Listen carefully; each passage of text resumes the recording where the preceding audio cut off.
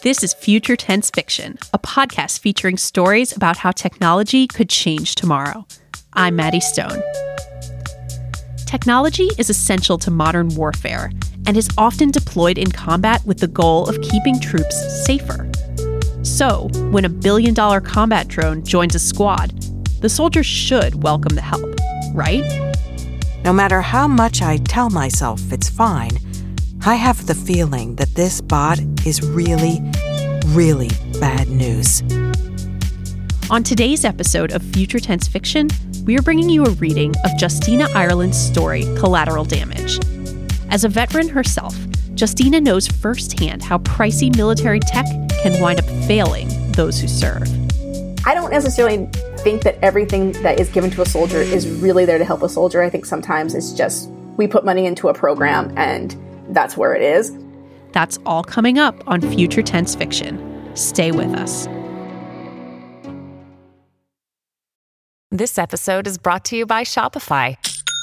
Forget the frustration of picking commerce platforms when you switch your business to Shopify, the global commerce platform that supercharges your selling wherever you sell. With Shopify, you'll harness the same intuitive features, trusted apps, and powerful analytics used by the world's leading brands. Sign up today for your $1 per month trial period at shopify.com/tech, all lowercase. That's shopify.com/tech. This is Future Tense Fiction. I'm Maddie Stone. Every month, Slate's Future Tense partnership with New America and Arizona State University's Center for Science and the Imagination publishes a short story that explores how science and technology will shape our future. Now, we are bringing some of those stories to you in a podcast that includes a conversation with the author or an expert in a related field. There may be no institution that's more connected to emerging technology, in reality and our collective imagination, than the military. Much of the tech that's become a part of our everyday lives got its start in the defense industry, from microwave ovens to GPS to the internet itself. On the battlefield, drones, robots, and smart weapons are supposed to make fighting more precise and less dangerous for civilians and soldiers. But in this month's story, Collateral Damage, a platoon discovers the unintended risks of replacing soldiers with machines. Its author is Justina Ireland, a writer specializing in science fiction and fantasy for young adults. She's also a military veteran, and she'll join us later to explain how automation is changing warfare, and not always for the better. Now, listen to Collateral Damage, read by Joanne Lichtenstein. TED Log, initial entry 35166. Unit 10003 interacted with assigned platoon during physical training and assisted in small tasks. Complete recordings are now available for download. Morale of assigned unit is high, and no hostility was experienced. Entry complete. We are at PT, physical training. The first time we meet Ted. Sergeant Daniels, a stocky white guy with muscles on muscles, is leading the session, something he refers to as playing card conditioning, and that the rest of us call straight fuckery. The setup involves drawing a card and doing a correlated number of whatever bodyweight exercise Sergeant Daniels can dream up, usually push-ups or sit-ups. As the platoon's resident musclehead, he loves it. The rest of us would rather be left alone to sleep in. We're set to leave for a deployment in less than 2 weeks, and every minute taken from us feels like a personal affront. Rolling around in the grass in front of the platoon office while Sergeant Daniels shows off his hard work at the gym is a colossal waste of time under the best of circumstances, but in the countdown to a deployment, it's even worse. I don't have a family in base housing or any of that bullshit, but I like sleep. I definitely would have rather been snuggled under the covers than enduring another round of athletic shenanigans. Ace of spades! Sergeant Daniels calls from the front of the formation. At the announcement of the card, everyone groans. Oh, man! 15 side straddle hops! Yo, what the hell is that? asks Gershwin, the skinny black kid who spends more time cracking jokes than working out. No shade, pure honesty. I'm jealous of him, not gonna lie. He somehow manages to pass his PT test with flying colors every time, while I just barely squeak by. It's a jumping jack, dumbass, calls back Younger, a sharp-tempered white girl from Texas without a hint of a drawl, the joke being that she's too high-strung to even adopt the accent of her home state. Younger and I had gotten drunk together in the barracks day room one night when everyone else had gone home for Christmas break, neither of us having to leave for a trip home. At least, that was what we told everyone. The truth is, I didn't have the money for a plane ticket. All of my cash was sent back to my family in Pennsylvania. When the economy tanked after the last pandemic, it was the least I could do. I never found out Younger's story, but I figure it was something similar. Gershwin rolls his eyes at Younger. They dated once. It was a spectacular catastrophe, and there's still a bit of light-hearted venom there, if you're watching for it. Not because either of them have feelings for the other, but because the rest of us expect it. Not the exercise. That! 26 pairs of eyes turn to where Gershwin points. The first sergeant approaches with the company commander and a strange, boxy-looking bot. First sergeant wears a look of disgust on her face. It's a standing joke that there would be nothing better than to invite her to one of the barracks poker games.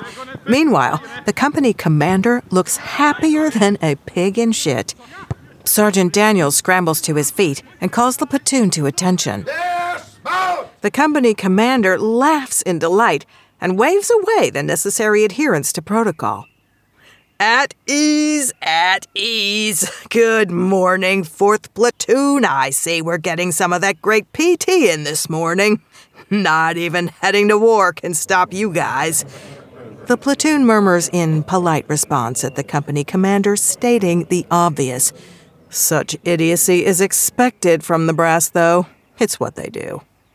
It isn't worth pointing out that we've already been to war twice in the past 3 years. When I got to my unit from training, I was told that I'd be shipping out in less than a month.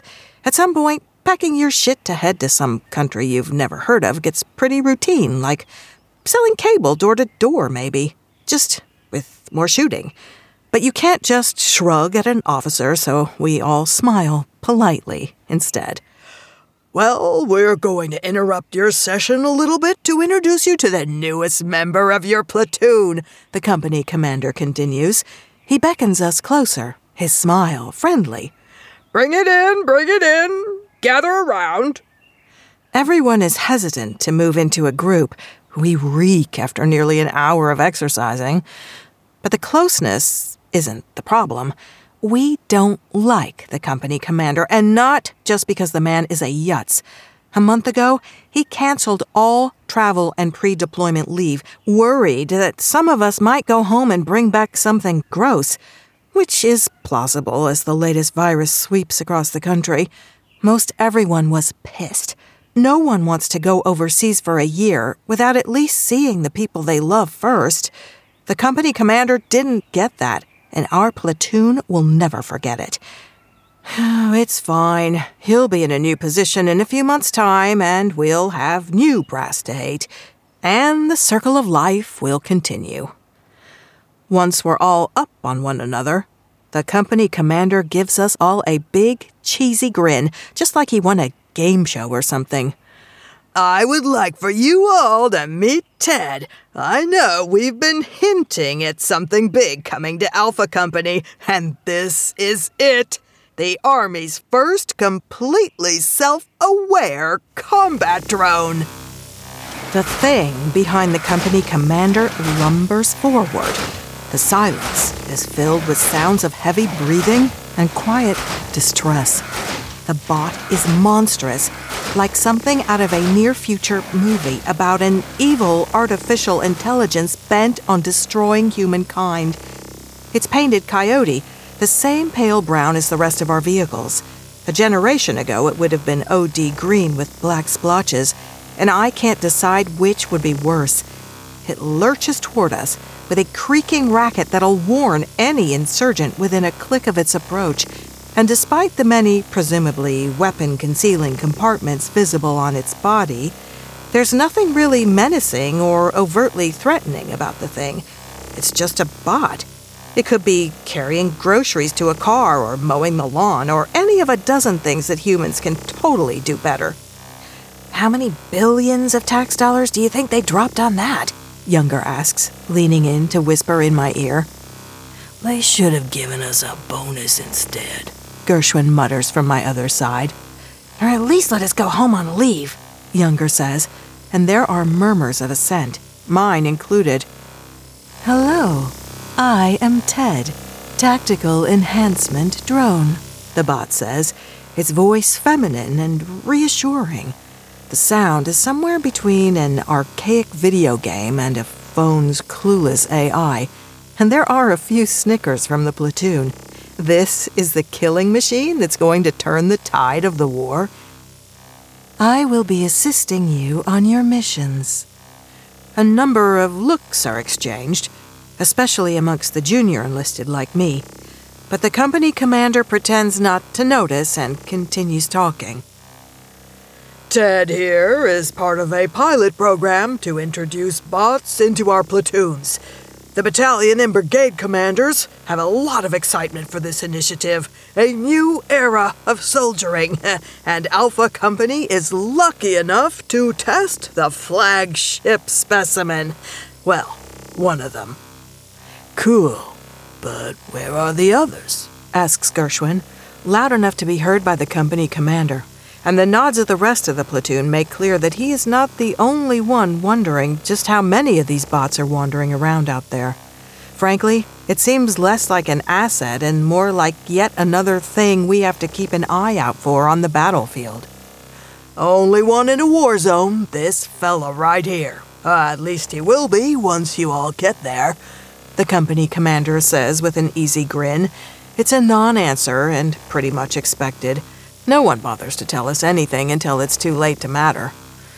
There is also something disconcerting about referring to the unit as a he rather than it or she, especially given the feminine speaking voice. I'm depending on y'all to take him out and show him the ropes the next few days so that he's calibrated and ready for action, the company commander says. Your platoon leader will have more information since Ted will be joining you for the last few days of your pre-deployment training. I'm gonna let you all get back to that good PT, and I'll see you around. The company commander walks off with a wave, but the first sergeant remains behind. Make sure you follow the direction of Sergeant Peters, as they have all the necessary information for the unit. You'll also be getting a contractor who will tag along and ensure the unit is properly maintained. He should be along later today. All right, enough tomfoolery. Get back to work.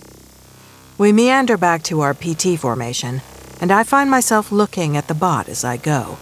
All through the rest of the hour of jumping jacks, push-ups, sit-ups, and the like, my eyes drift to the bot, which stands off to the side of the formation, just watching us. No matter how much I tell myself it's fine, I have the feeling that this bot is really, really bad news. TED Log, initial entry 35183.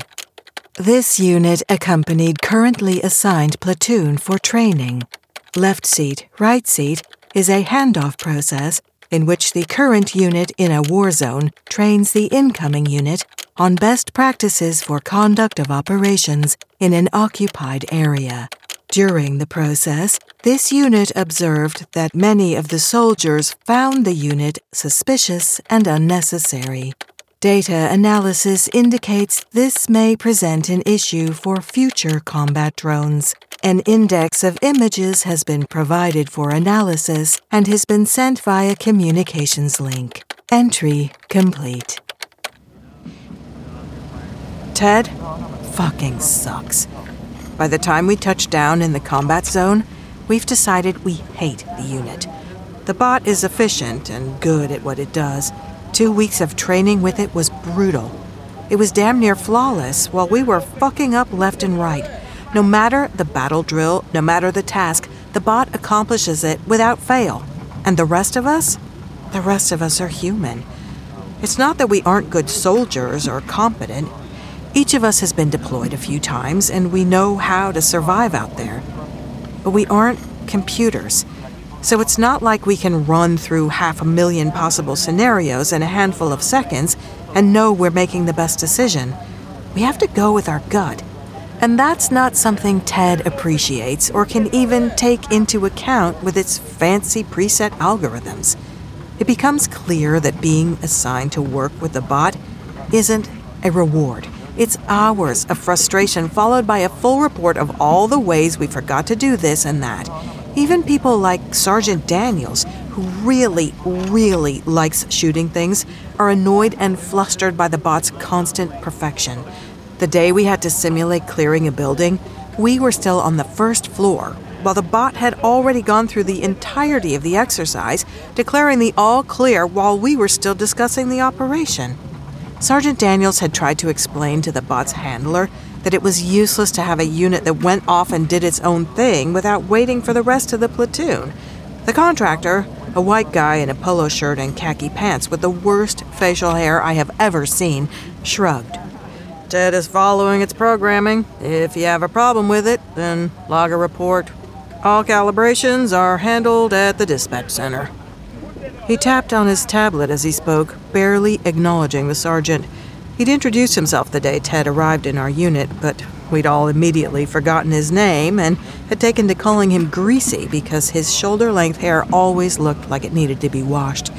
He did not appreciate the nickname. Dispatch center? Sergeant Daniels asked, frowning in confusion. Making Sergeant Daniels look stupid was never a good idea. He had a way of going all out when he got angry, and he usually dragged the rest of the squad along with him for the ride. The bot logs all interactions and observations and sends them back to the dispatch center on Langley for research and calibration, Greasy said. This was all in your briefing. Sergeant Daniels didn't say anything, just walked away. But the next day, our squad got called before the platoon sergeant, and we had the joy of watching ourselves fuck up in real time, courtesy of Ted's numerous observation cameras. Some of us were hoping Ted would have a meltdown and remain stateside, but when our plane touches down in the war zone, the bot is clanking along right next to us. It's a damn spectacle, and the only person excited about it is the company commander. We're only on base for a few hours before news spreads, as it tends to do when people are bored and ready to be somewhere else. The other units stare at us as we go through the motions of unloading our gear and taking inventory, the bot staggering along like a drunken shadow wherever we go. And in the chow hall, a guy comes up to our table, kind of angry. Hey, what's the deal with the robot? He says. You guys work with it at all? Ted stands next to the entrance to the dining facility, waiting for its assigned squad for the day to be finished so they can move on to the next task. If they're late leaving, if they dally too long or linger over coffee, that triggers a report to the platoon sergeant. Like life ain't hard enough. Yeah, we trained up with it, Younger says, no one else wanting to be bothered in the middle of dinner. We're all tired after a long flight and an even longer day of getting our stuff settled, and first call is at 0530, even though we're all jet-lagged and bummed to be at war again. And? The guy demands. His name tape says Rogers, and he's just in E4 like the rest of us, so I can't figure out why he's so pressed. It's not like he's in competition with the bot. Anyone who can fog a mirror can make sergeant, and Gershwin, Younger, and I have debated many a time the pros and cons of becoming a non-commissioned officer. For now, we're all just happy to collect a paycheck and not worry about gaining rank. Look, the bot fucking sucks, Gershwin says. It logs all of our actions and reports them back to someone who then calls our platoon sergeant, who reads us the riot act. Like it's just one more way for the army to make sure we're doing what they want. Yeah, but have you heard why they're fielding them? Rogers leans in, glancing around, like anybody in the chow hall gives a crap about our conversation. they're going to replace us with those robots, like the same way they phased out the pilots with the aerial drones. This is the next step. Who cares? Asks Younger around a mouthful of mashed potatoes. It's not like I want to get shot. Let the bot take a bullet. Well, I care, Roger says, his emotions running way higher than the situation calls for. Well, I got a family, and my wife just told me she wants to try for another fucking kid when I get home. How am I supposed to support my family if the robots are taking all the work? Man, you need to calm down, Gershwin says. We don't like the bot either. We're just doing our job. Roger stomps off back to his table. They all look back at us when he talks, and it's clear that he's relating the conversation to the rest of his friends. Why is everyone so ragey about this stupid bot? Younger asks. Who the fuck cares if we get replaced by a unit made of Kevlar and circuit boards? Personally, I hope we do. I'm not re-enlisting. And I'm only still here because we got stop-lost. Send my ass home. I'm ready, she laughs. But I'm not listening to her. I'm thinking about the thing the guy said, about being replaced. I'd consider the bot a hassle, one more metric of how we suck. The Army already weighs us, tests our endurance, and treats us like something between property and errant children. The additional data provided by the bot seemed like another way for the brass to micromanage us. And not just us, but the NCOs as well. Sergeant Daniels was frustrated by his inability to discuss and push back against the bot's observations, and everyone else was so afraid of making mistakes that you could see folks paralyzed by indecision, worried what the bot would make of an action. But now, I had to consider the idea that we would be sent home with a letter of thanks and best wishes as the bots took over fighting wars. What would I do then? What would my family do? I send all of my money home, and that's the only thing keeping a roof over my family's head since my father had died and my mother lost her job as a cashier, first to the old pandemic, and then later to the bots the store replaced her with. There isn't much I can do that pays as well as the Army. Rogers is right. We're going to take a short break here. When we come back, more of Collateral Damage. This is Future Tense Fiction. Stay with us. Another day is here, and you're ready for it. What to wear? Check. Breakfast, lunch, and dinner? Check. Planning for what's next and how to save for it? That's where Bank of America can help. For your financial to-dos, Bank of America has experts ready to help get you closer to your goals. Get started at one of our local financial centers or 24/7 in our mobile banking app. Find a location near you at bankofamerica.com/talktous. What would you like the power to do? Mobile banking requires downloading the app and is only available for select devices. Message and data rates may apply. Bank of America N.A., member FDIC. You're listening to Future Tense Fiction. I'm Maddie Stone. Now, back to Justina Ireland's story, Collateral Damage. Ted Log, initial entry 35223. Hostility toward this unit persists despite numerous successful missions. Engaged with enemy hostiles and neutralized the threat before any friendly casualties were sustained. Full report forthcoming. Our first patrol with the unit we're replacing, sort of a tour of their most active sectors, is a spectacular shit show. And not because we do anything wrong, but because Ted does everything right. The day starts off fine. The other squad, friendly and helpful. We walk a foot patrol with the squad, who has been maintaining the main supply route that runs through the local market. It's supposed to be a quiet trip, since most of the fighting in the country has moved down into the southern regions. The idea is to see the potential choke points and areas where we can get seriously screwed if we're not vigilant. The only problem is, before we can get any of the survey done, Ted is shooting people. Hostiles detected. Drop your weapon and lie on your front. Surrender, or you will be killed. Ted suddenly announces, repeating the warning in 2 or 3 other languages. Who the hell is that thing talking to? Asks the sergeant from the other squad. Sergeant Daniels looks around in confusion, trying to find the supposed threat that Ted has already spotted. I don't know, he says, but waves us to spread out and find cover anyway. It's just in time as a spate of gunfire hits the dirt road right where we stood moments before. Ted is programmed to scan all areas for possible threats, Greasy calls out, tucked away safely in a nearby doorway, unarmed and just watching the scene unfold. He saw your sniper before any of you did. Threat acknowledged. Engaging, Ted says, the compartments opening up and a couple of semi-automatic rifle barrels deploying.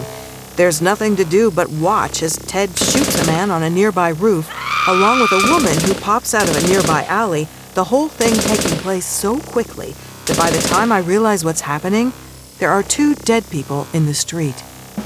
Threat neutralized, all clear, Ted says, and I swear I can hear the smugness in the bot's voice.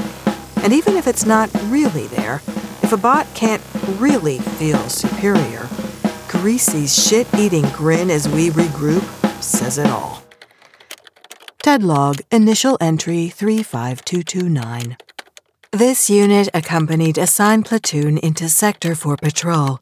While on patrol, platoon made contact with enemy. Specialist Thompson and Sergeant Daniels were observed committing hostile acts toward non-combatants. When this unit intervened, it was severely damaged by Specialist Gershwin. Report forthcoming. Entry complete. The niggling, persistent feeling that Ted is out to replace us doesn't go away. It only gets worse.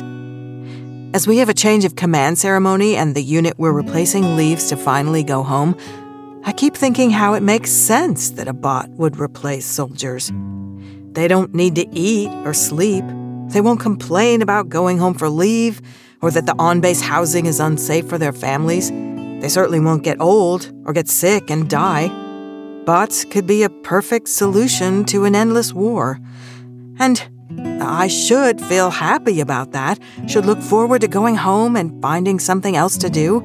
But every time I consider it, I hear the sound of my mother's voice, the relief as she tells me that they used the money I sent to pay for rent or to get my younger siblings new shoes or even order pizza. All the little things that people take for granted. How can I let someone take that away from them? When I confess these feelings to Younger one night as we lie in our bunks, she snorts. Wait, so just because the Army has given you a chance to help your family out, you think that Ted is bad?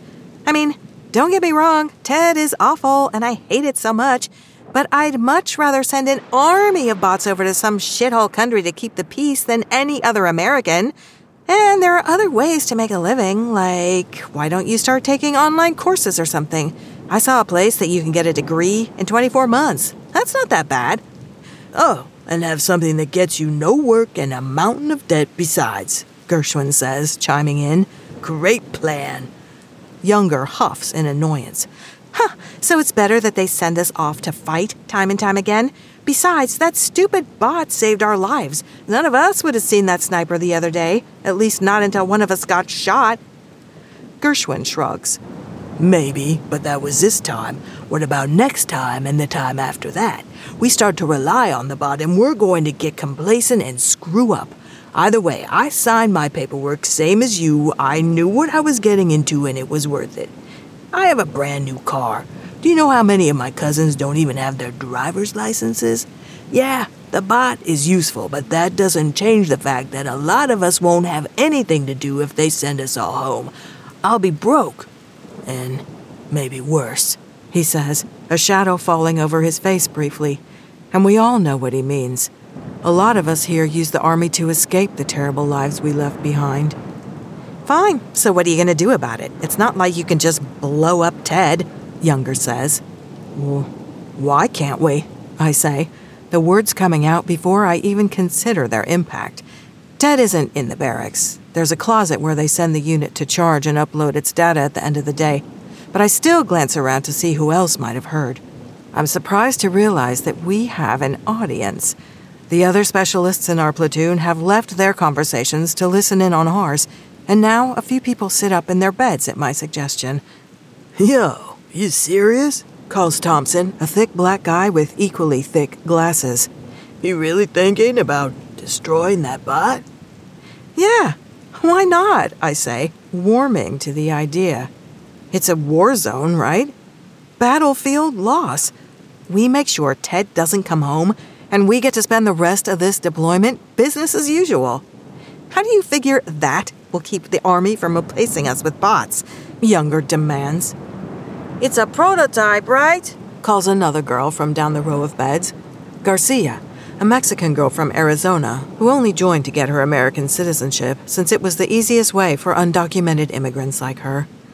My sister worked on a few of those when she was at MIT. She said that a prototype failing can set a program back years, sometimes decades. Maybe if we destroy this bot, they won't be in such a rush to replace us. It's a good idea, Gershwin says, and Younger snorts in derision. That sets off an argument, everyone pitching how we destroy the bot or debating if we even should. I drift off, the ebb and flow of the debate lulling me to sleep. But when I wake the next morning, the idea sticks with me, and I can't help but think that this might be the answer to all of our problems, no matter how insane it might sound. That, of course, is when everything goes to shit. It's supposed to be a simple supply run, just us and a line of dry goods, toilet paper, and soap, and all of that kind of stuff. We drive through the neighborhoods and streets in the middle of the day, so the locals know we're watching, and while it's easy to see oncoming threats. Only today, there's an old man with a mule-drawn cart blocking traffic along our route, cars honking and people yelling at him to move. The mule is either sick or on strike, because it won't get up. And before we can decide to either help or turn around, gunfire is hitting the outside of our vehicles and people are screaming and heading for cover. It's the old man!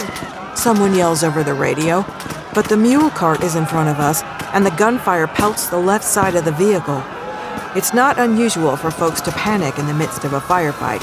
We all know that the most important thing is finding cover. Threat identified. Enemy combatant located in nearby market stall.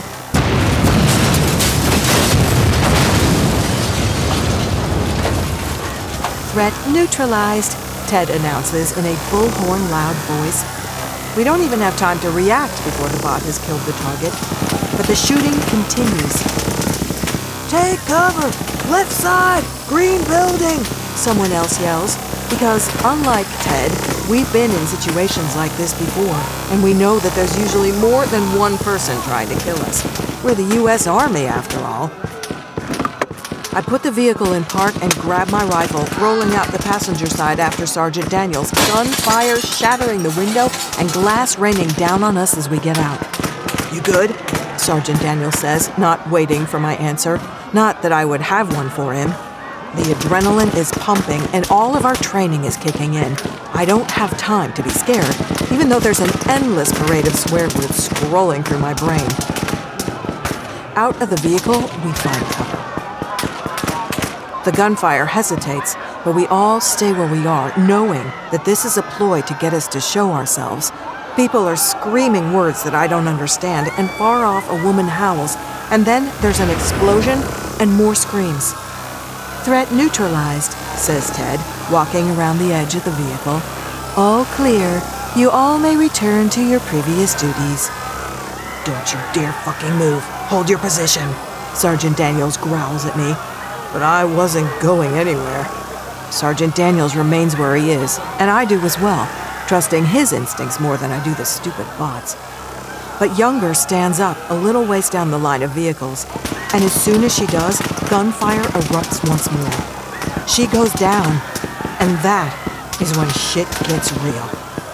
Sergeant Daniels stands up, returning fire and taking out a shopkeeper wielding an AK-47. Ted either missed the heavily armed man or decided he looked friendly. Someone is screaming for a medic, and locals are crowding around to gawk at Younger, who's taken a bullet to the neck, blood fountaining out into the dirt. The NCO's telling us to set up a perimeter and make sure there aren't any more hostiles as our medic gets to work. I'm working on autopilot, so I only barely register Thompson kicking a civilian who is curled up on the ground holding a handgun and yelling that he only wanted to help. Non-combatants should not be engaged, Ted says, walking over, the compartments on its arms opening up to reveal gun barrels, which are now pointed at Thompson. Stop that fucking bot! Someone yells, but there are people running all over, and who knows what Ted is aiming at. Gershwin is closest, and he bashes the bot in the face area with the butt of his rifle. The drone stumbles. Sensor damage, it says. The gun barrels retreat. It's enough to make Gershwin hesitate, even though he's winding up for another round. But Thompson doesn't, smashing the back of Ted's head with the butt of their weapon, knocking off a piece of antenna that probably costs more than what any of us makes in a year. Back off, Sergeant Daniels says, pushing Thompson away from the civilian before taking a set of flexicuffs off his vest and locking up the local's hands. We got this, Ted. Call for medical help. Where the fuck is that contractor? Someone else yells. No one seems to know where Greasy got to, and we're too busy to babysit the damn bot. The unit wobbles away without confirming the call for help, and I go back to providing security, waiting for any of the civilians to do something suspicious so I can react. But the streets have emptied out, everyone finding things to do in the aftermath of the violence. The medics patch Younger up as best as they can and load her into the lead vehicle to speed her to the hospital. Someone has shot the mule, and a group of people, our platoon and locals who are apologizing in whatever English they know, drag the carcass out of the way. By the time we load back into our vehicles and start driving, we still have to finish our supply run. Younger has been taken back to the base to be patched up, and my hands shake. As I drive the truck, my mind races. We need to get rid of that bot, I mutter, mostly to myself. That fucking bot got Younger shot. I'm not expecting Sergeant Daniels to respond, but he does. Seems to me that an enterprising group of junior enlisted might be able to figure out just how to go about such a thing, he says. When I look over at him, he's putting a wad of chewing tobacco into his lip, getting it settled before grabbing an empty water bottle and spitting into it. Really? I ask, surprised. I think it makes sense that a group of soldiers might be upset enough to do something rash, he says with a shrug. Maybe even just running down the damn bot with a vehicle when we stop to drop off the supplies. But what do I know? Ted log. Follow-up entry 35229. Unit alert. Unit has been severely compromised. Shutting down to prevent any further. Ted doesn't make it back to the base. After we deliver our supplies, the bot goes wandering off, and when we get back, Greasy is beside himself. You let $1 billion piece of experimental equipment wander off? He asks, pulling at his hair in distress. Wasn't it your job to keep track of it? Sergeant Daniel says, spitting tobacco juice into the dust near the contractor's feet. We can show you the last place we saw it, if that helps, but I'm not sure whether it was with us after Younger got shot. We were distracted. I don't think it was, Gershwin adds helpfully. Did you see it? He asks me, and I shrug. I don't think so, I say, but I was driving, so I don't know. You have a tracking device on it, right? Sergeant Daniels asks. I suppose you should call that dispatch center. They'll locate it for you.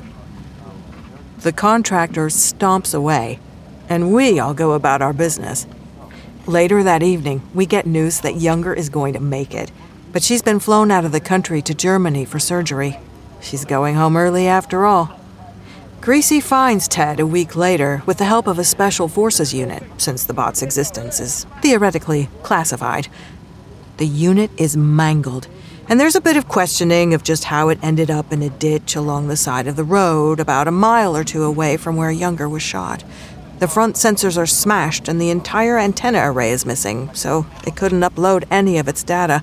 One of the Special Forces guys said it seemed like the thing might have been hit by a vehicle, since its memory was severely compromised, the passive radio frequency signal barely functioning when they found it. Turns out, the last bit of data it had queued to send was a full recounting of the firefight, which clearly shows the bot drawing down on Thompson. Weeks later, when Greasy asks us how it got damaged, we ask him why it tried to shoot a soldier. He doesn't know. And we don't know either. No one knows anything. How could we? None of us saw anything. We were worried about staying alive. That's just the way it is sometimes.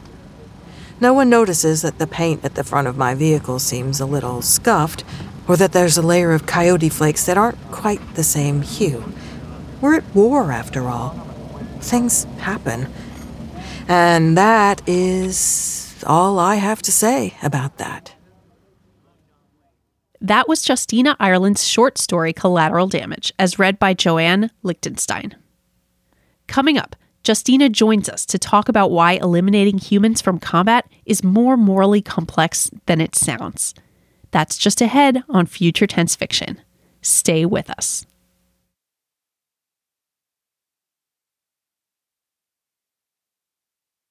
You're listening to Future Tense Fiction, and you just heard Collateral Damage, a short story from author Justina Ireland. She's the writer of several youth and young adult books, including Rusted in the Root, Promise of Shadows, and Vengeance Bound.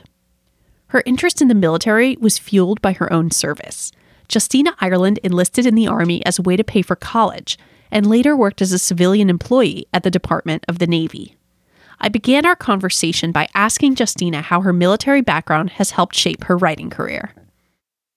I think every experience impacts who you are as a writer. And I just happen to have the experience of the military. But I will say, one of the things that we always talk about and harp on in the military is discipline. And I don't think the military teaches you discipline so much as risk and reward and understanding, there are rules, and if I break them, there are consequences. And is the juice worth the squeeze, so to speak? And so I do think when you're writing, sometimes the most important thing you can discover when you're writing is when an idea doesn't work, or when it's not a functional idea, or when it's just not something worth spending your time on. And so for me, the military has really given me that kind of perspective. And I think some people see that as discipline, but I don't think it's so much like marching in a line and making sure everything's like hospital corners on my bed. It's more about looking at the planning horizon I have and figuring out what makes sense and what doesn't make sense. Mm-hmm. Yeah, absolutely. And those sound like really critical skills when you're working on something fully creative where you don't really know where it's going at the outset. What inspired you to write a story about a war robot named Ted? Was this born out of your own experiences working in the military in any way, or was this kind of a separate idea that came to you? I joined in 1998, so right before September 11th. And even then, the big talk was, the army of one, like the soldier who can who's capable across the board. And then when September 11th happened, we really kind of were in a position where it seemed like we were going more from that more like boots on the ground type of identity in the military to, the technology of the future, right? And I just kept thinking about how a lot of our technology comes from military applications and then finds civilian applications later. And it just seems to me that, we have so much automation already that we should see that cross back over. We should see automated fighters. But I also think, we've seen that in science fiction for a really long time, right? Whether it's giant mechas like we see in anime, or if it's, tiny nanobots, the idea of automating what we consider to be human labor or human endeavors is something I think we're all deeply interested in. It's just whether that technology is going to make our lives better or worse. I always think about this because I read a lot of stupid papers on faster than light travel and the likelihood of it. But I read something once and it was basically human beings will never achieve faster than light travel because we will turn that technology on each other first before we reach space. And that stuck with me in such a fundamental way because I do think at the end of the day, we are so inherently self-destructive that we can't get out of our own way. Absolutely. Yeah, I think what you were just saying about how so much of our technology comes from the military before finding civilian applications. We're living in this era where machines are playing this increasingly important role in war, and we're seeing that borne out in so many different ways between drone strikes becoming a more important tool, definitely since the War on Terror, and then also this steady rise in more automated and remote controlled bombs and other forms of weaponry. But at the same time, and correct me if I'm wrong or if you have a different view on this, but it seems to me, from a layperson's perspective, that human troops who put their bodies on the line haven't really disappeared from warfare, and I don't really see a clear path toward that happening in the immediate future. And I'm just curious whether you see a possible future in which robots like Ted render human boots on the ground pretty much obsolete. I think that's an excellent point, but I also think it's a really, really sticky thing to consider. We live in a country with an all-volunteer army, which is great. But the people who join our army is not equitable, right? There are not a lot of millionaires' kids going and signing up and raising their right hand to defend the Constitution. And I think that really is what the difference is. I think if we ever get to a point where we have a universal basic income, a set guaranteed quality of life, you will see less people join the military. But until you have a position where everyone can go to college and not come out, $100,000 in debt, I think you're going to see people still joining the military. I think the work will change. I think at some point it might be more administrative, like we kind of see on the civilian side of the DoD, and less, actually, in the, trenches fighting, so to speak. Part of how we use the military in this country is as a social safety net, where if you have too many children, if you got married too young, if you want to pay for college, if you live in a terrible part of your city with no opportunities, hey, here's the Army, here's the Air Force. And I think as soon as there's a point where we don't have a huge impoverished class in this country, you will see, the military go away. Can you just talk a little bit more about sort of the moral complexity of eliminating humans and then also replacing them with robots? Yeah, I think it's honestly, I don't think moral implications are necessarily the first question anybody asks in the government. I think it's more the first thing people ask is, what is the cost? What is my return on investment? As long as it's cheaper to recruit a kid from the middle of flyover state, Pennsylvania, inner city, Detroit, they will continue to recruit. The point where the cost per soldier is lower to be mechanized than it is to be human beings, that's when you'll see bigger mechanization in the Army. And, I've been out for a while. I've been out of the government entirely for about 2-3 years now. I've been out of the active duty military or the military side for about, for 13 years now. And things, change very quickly. But one of the things that's still consistent is you drive into any economically depressed area, the local mall, local strip mall, and you will see the recruiting office. I've never seen a recruiting office in the high-end suburbs. And there's a reason for that. I know we talk about the moral implications, but I honestly don't think people think about the moral implications as much as they think about the financial implications. And then they use the moral implications to justify the financial decisions they're making. Absolutely, yeah. And fighting aside, a key part of Ted's job seems to be surveilling the human soldiers and then reporting on their performance to their bosses. Unsurprisingly, this is something the platoon's commanding officer in your story loves and everyone else seems to hate. And I think this actually goes back to what you were just saying about the financial calculus at the heart of how the military works, is the idea that this would be a tool not just for waging war more effectively, but for ensuring that all of the humans involved were sort of performing to their peak or maximum, or trying to extract as much performance out of them as we can, right? And if we can use this automated robotic tool to watch everyone and flag every lapse in performance, maybe we can squeeze a little bit more efficiency out of our workers.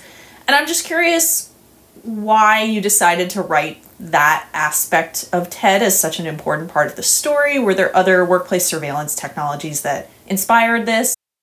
Yeah, so I think one of the things that's hard to kind of convey about the military is the fact that you're always being weighed, measured, and judged. You have rating systems where you're ranked against your peers. If you are fat, you are called in every month to get weighed in and berated because you're fat, because you're overweight, right? We have physical fitness tests to make sure that you can still run, and that makes sense. But at the end of the day, it's because the military treats you like property. You're always being watched. You're always being criticized. The idea that you're a human being in the military sometimes falls by the wayside. You don't get to be an individual. You're just like everybody else. You're dressed like everybody else. You're wearing the same thing as everybody else. And sometimes you don't even get to be a human being. And I think that's the part of the military that a lot of people don't get, is the dehumanization of it, which is why I think people come out of the military and have such a terrible, terrible time reintegrating back into society, is because you've come out of a system where everyone's told you what to do all the time, even down to what to dress and what to eat.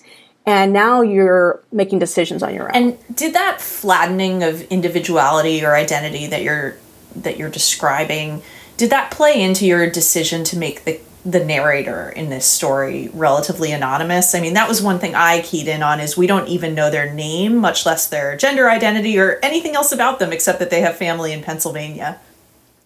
That's kind of what the Army is about. People sometimes forget that you have to give up a part of your own self when you're part of a team. You have to put some of your own needs and wants on the back burner to make sure the team succeeds. And I think for a lot of people, that's really hard. Like I had the benefit when I was enlisted of being in a military intelligence unit. So like, every kid who was there was the smartest kid they'd ever met. And like a lot of people who I joined up with were actually college graduates. And it was still a case of, we're just going to do this. And you ask the platoon sergeant, hey, why are we doing this? They're like, look, just execute. You're not in charge. And I think after a while, you're like, why am I just executing? We do get those like briefings, like, hey, don't follow an unlawful order. But that's easier said than done when you're in the situation. Like when you're standing in front of your platoon sergeant and you're saying, I'm not going to make my squad do this. This is ridiculous. And they like are dressing you down to like brass tacks in front of a crowd.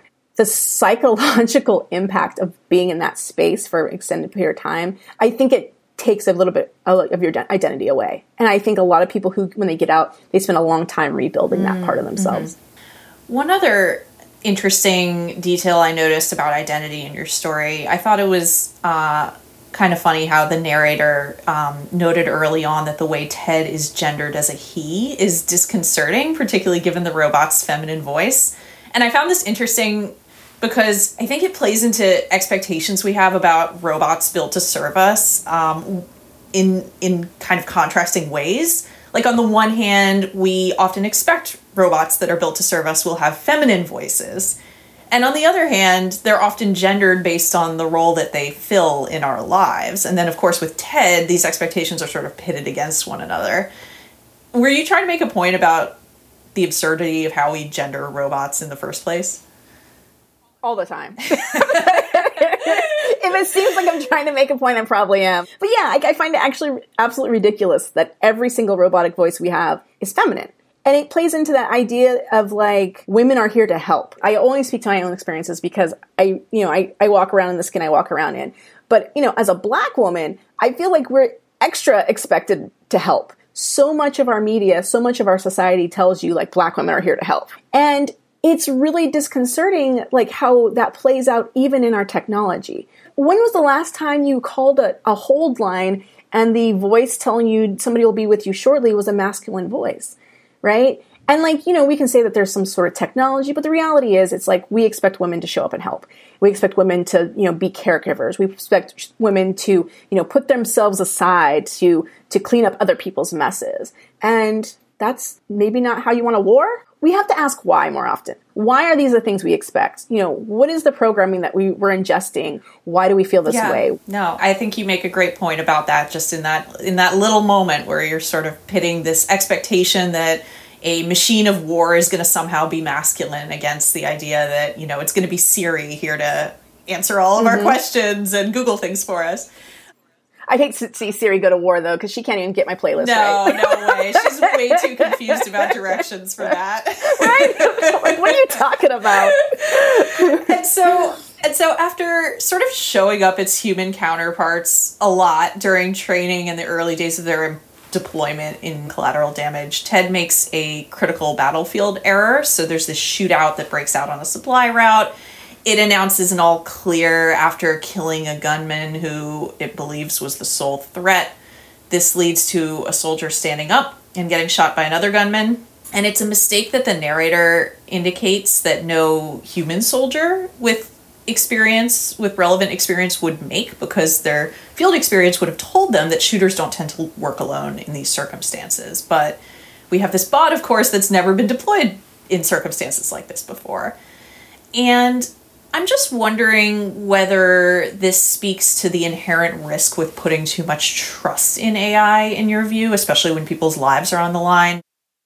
Yeah, so I'm not anti-technology, but what I am is realistic about the people who do program the technology. I think the idea that we should just inherently be trusting of machines when we don't know what the underlying programming is, we don't know what their ultimate goal is kind of silly. But I mean, I also think at some point cars will probably be better drivers than people because your car is probably never going to be texting, right? Or like, looking for a new song to listen to. And so like, I think it's a balance between the two. I think we have to be willing to anticipate that maybe we can't put our whole selves in any one kind of camp, right? You have to be willing to like go through the situations and see how it works. And I think that's really important, especially when we're talking about battlefield conditions where they change very quickly and where you have to be able to react and where it's all about changing your decision maybe midway through because things don't work out. Right. And I think that idea you're getting at of trust or lack of trust in machines is really important and sort of central within your story as to why Ted fails, right? Ultimately, the platoon doesn't develop trust for this robot. And why should they? It's constantly showing them up, reporting negative behavior. It actually turns its guns on one of them during that kind of critical shootout moment, and nobody really understands why. And I just can't help but wonder, if the programmers had designed this robot to perhaps be a little bit less efficient or a little more loyal to the group, maybe the ultimate solution wouldn't have been to, hit it with a Jeep and bury it in the desert. Every veteran has been in a situation where they've been handed a piece of equipment that was an utter piece of shit. And I think part of that is the people designing the equipment are not the people fighting and wearing and using the equipment, right? A lot of times it's officers and civilians and like the whole military industrial complex away from the battlefield. It's people who are there to make money, not necessarily make the best product. Part of that is a huge disconnect between the idea of war and the reality of war. And not even just the idea of war anymore, because it's not even war anymore. It's peacekeeping. It's interdictions. It's all these different things that the military now has taken on. It's really easy to say like, I was back in what's it what, and this is how it was, and this is what a soldier needs. But you go 2 years down the line and the soldier doesn't need that thing anymore necessarily. I don't know if you remember during the most recent Iraq war, IEDs became a big issue. So they decided to up armor all these Humvees, right? Like more armor plating. And then you couldn't drive the vehicle, right? Because it was too heavy. And so there was all this stuff that they had to do to respond. But then of course, once they actually got that stuff to the soldiers, things had changed. And so I do think, we just spent so much money in this country getting ready to fight the next war in the desert, and now it's probably going to be in Europe. I don't necessarily think that everything that is given to a soldier is really there to help a soldier. I think sometimes it's just we put money into a program and that's where it is. I don't think necessarily we can program a robot to inspire loyalty when we can't even do that well consistently ourselves. Justina Ireland is the author of Collateral Damage. She's also a veteran and the New York Times bestselling writer of numerous books for kids and teens, including Dread Nation. That's all for this episode of Future Tense Fiction, a monthly podcast featuring short stories from Future Tense and Arizona State University's Center for Science and the Imagination about how technology and science will change our lives. Tiara Darnell is our lead producer, editor, and sound designer. Production and editorial assistance from Mia Armstrong-Lopez, Tori Bosch, and Micah Espinosa. Alicia Montgomery is the vice president of Slate Audio. Collateral Damage was written by Justina Ireland, read by Joanne Lichtenstein, and edited by Joey Eschrick. The other editors on the Future Tense Fiction team are Andres Martinez, Ed Finn, and Tori Bosch. I'm your host, Maddie Stone. We'll see you in the future.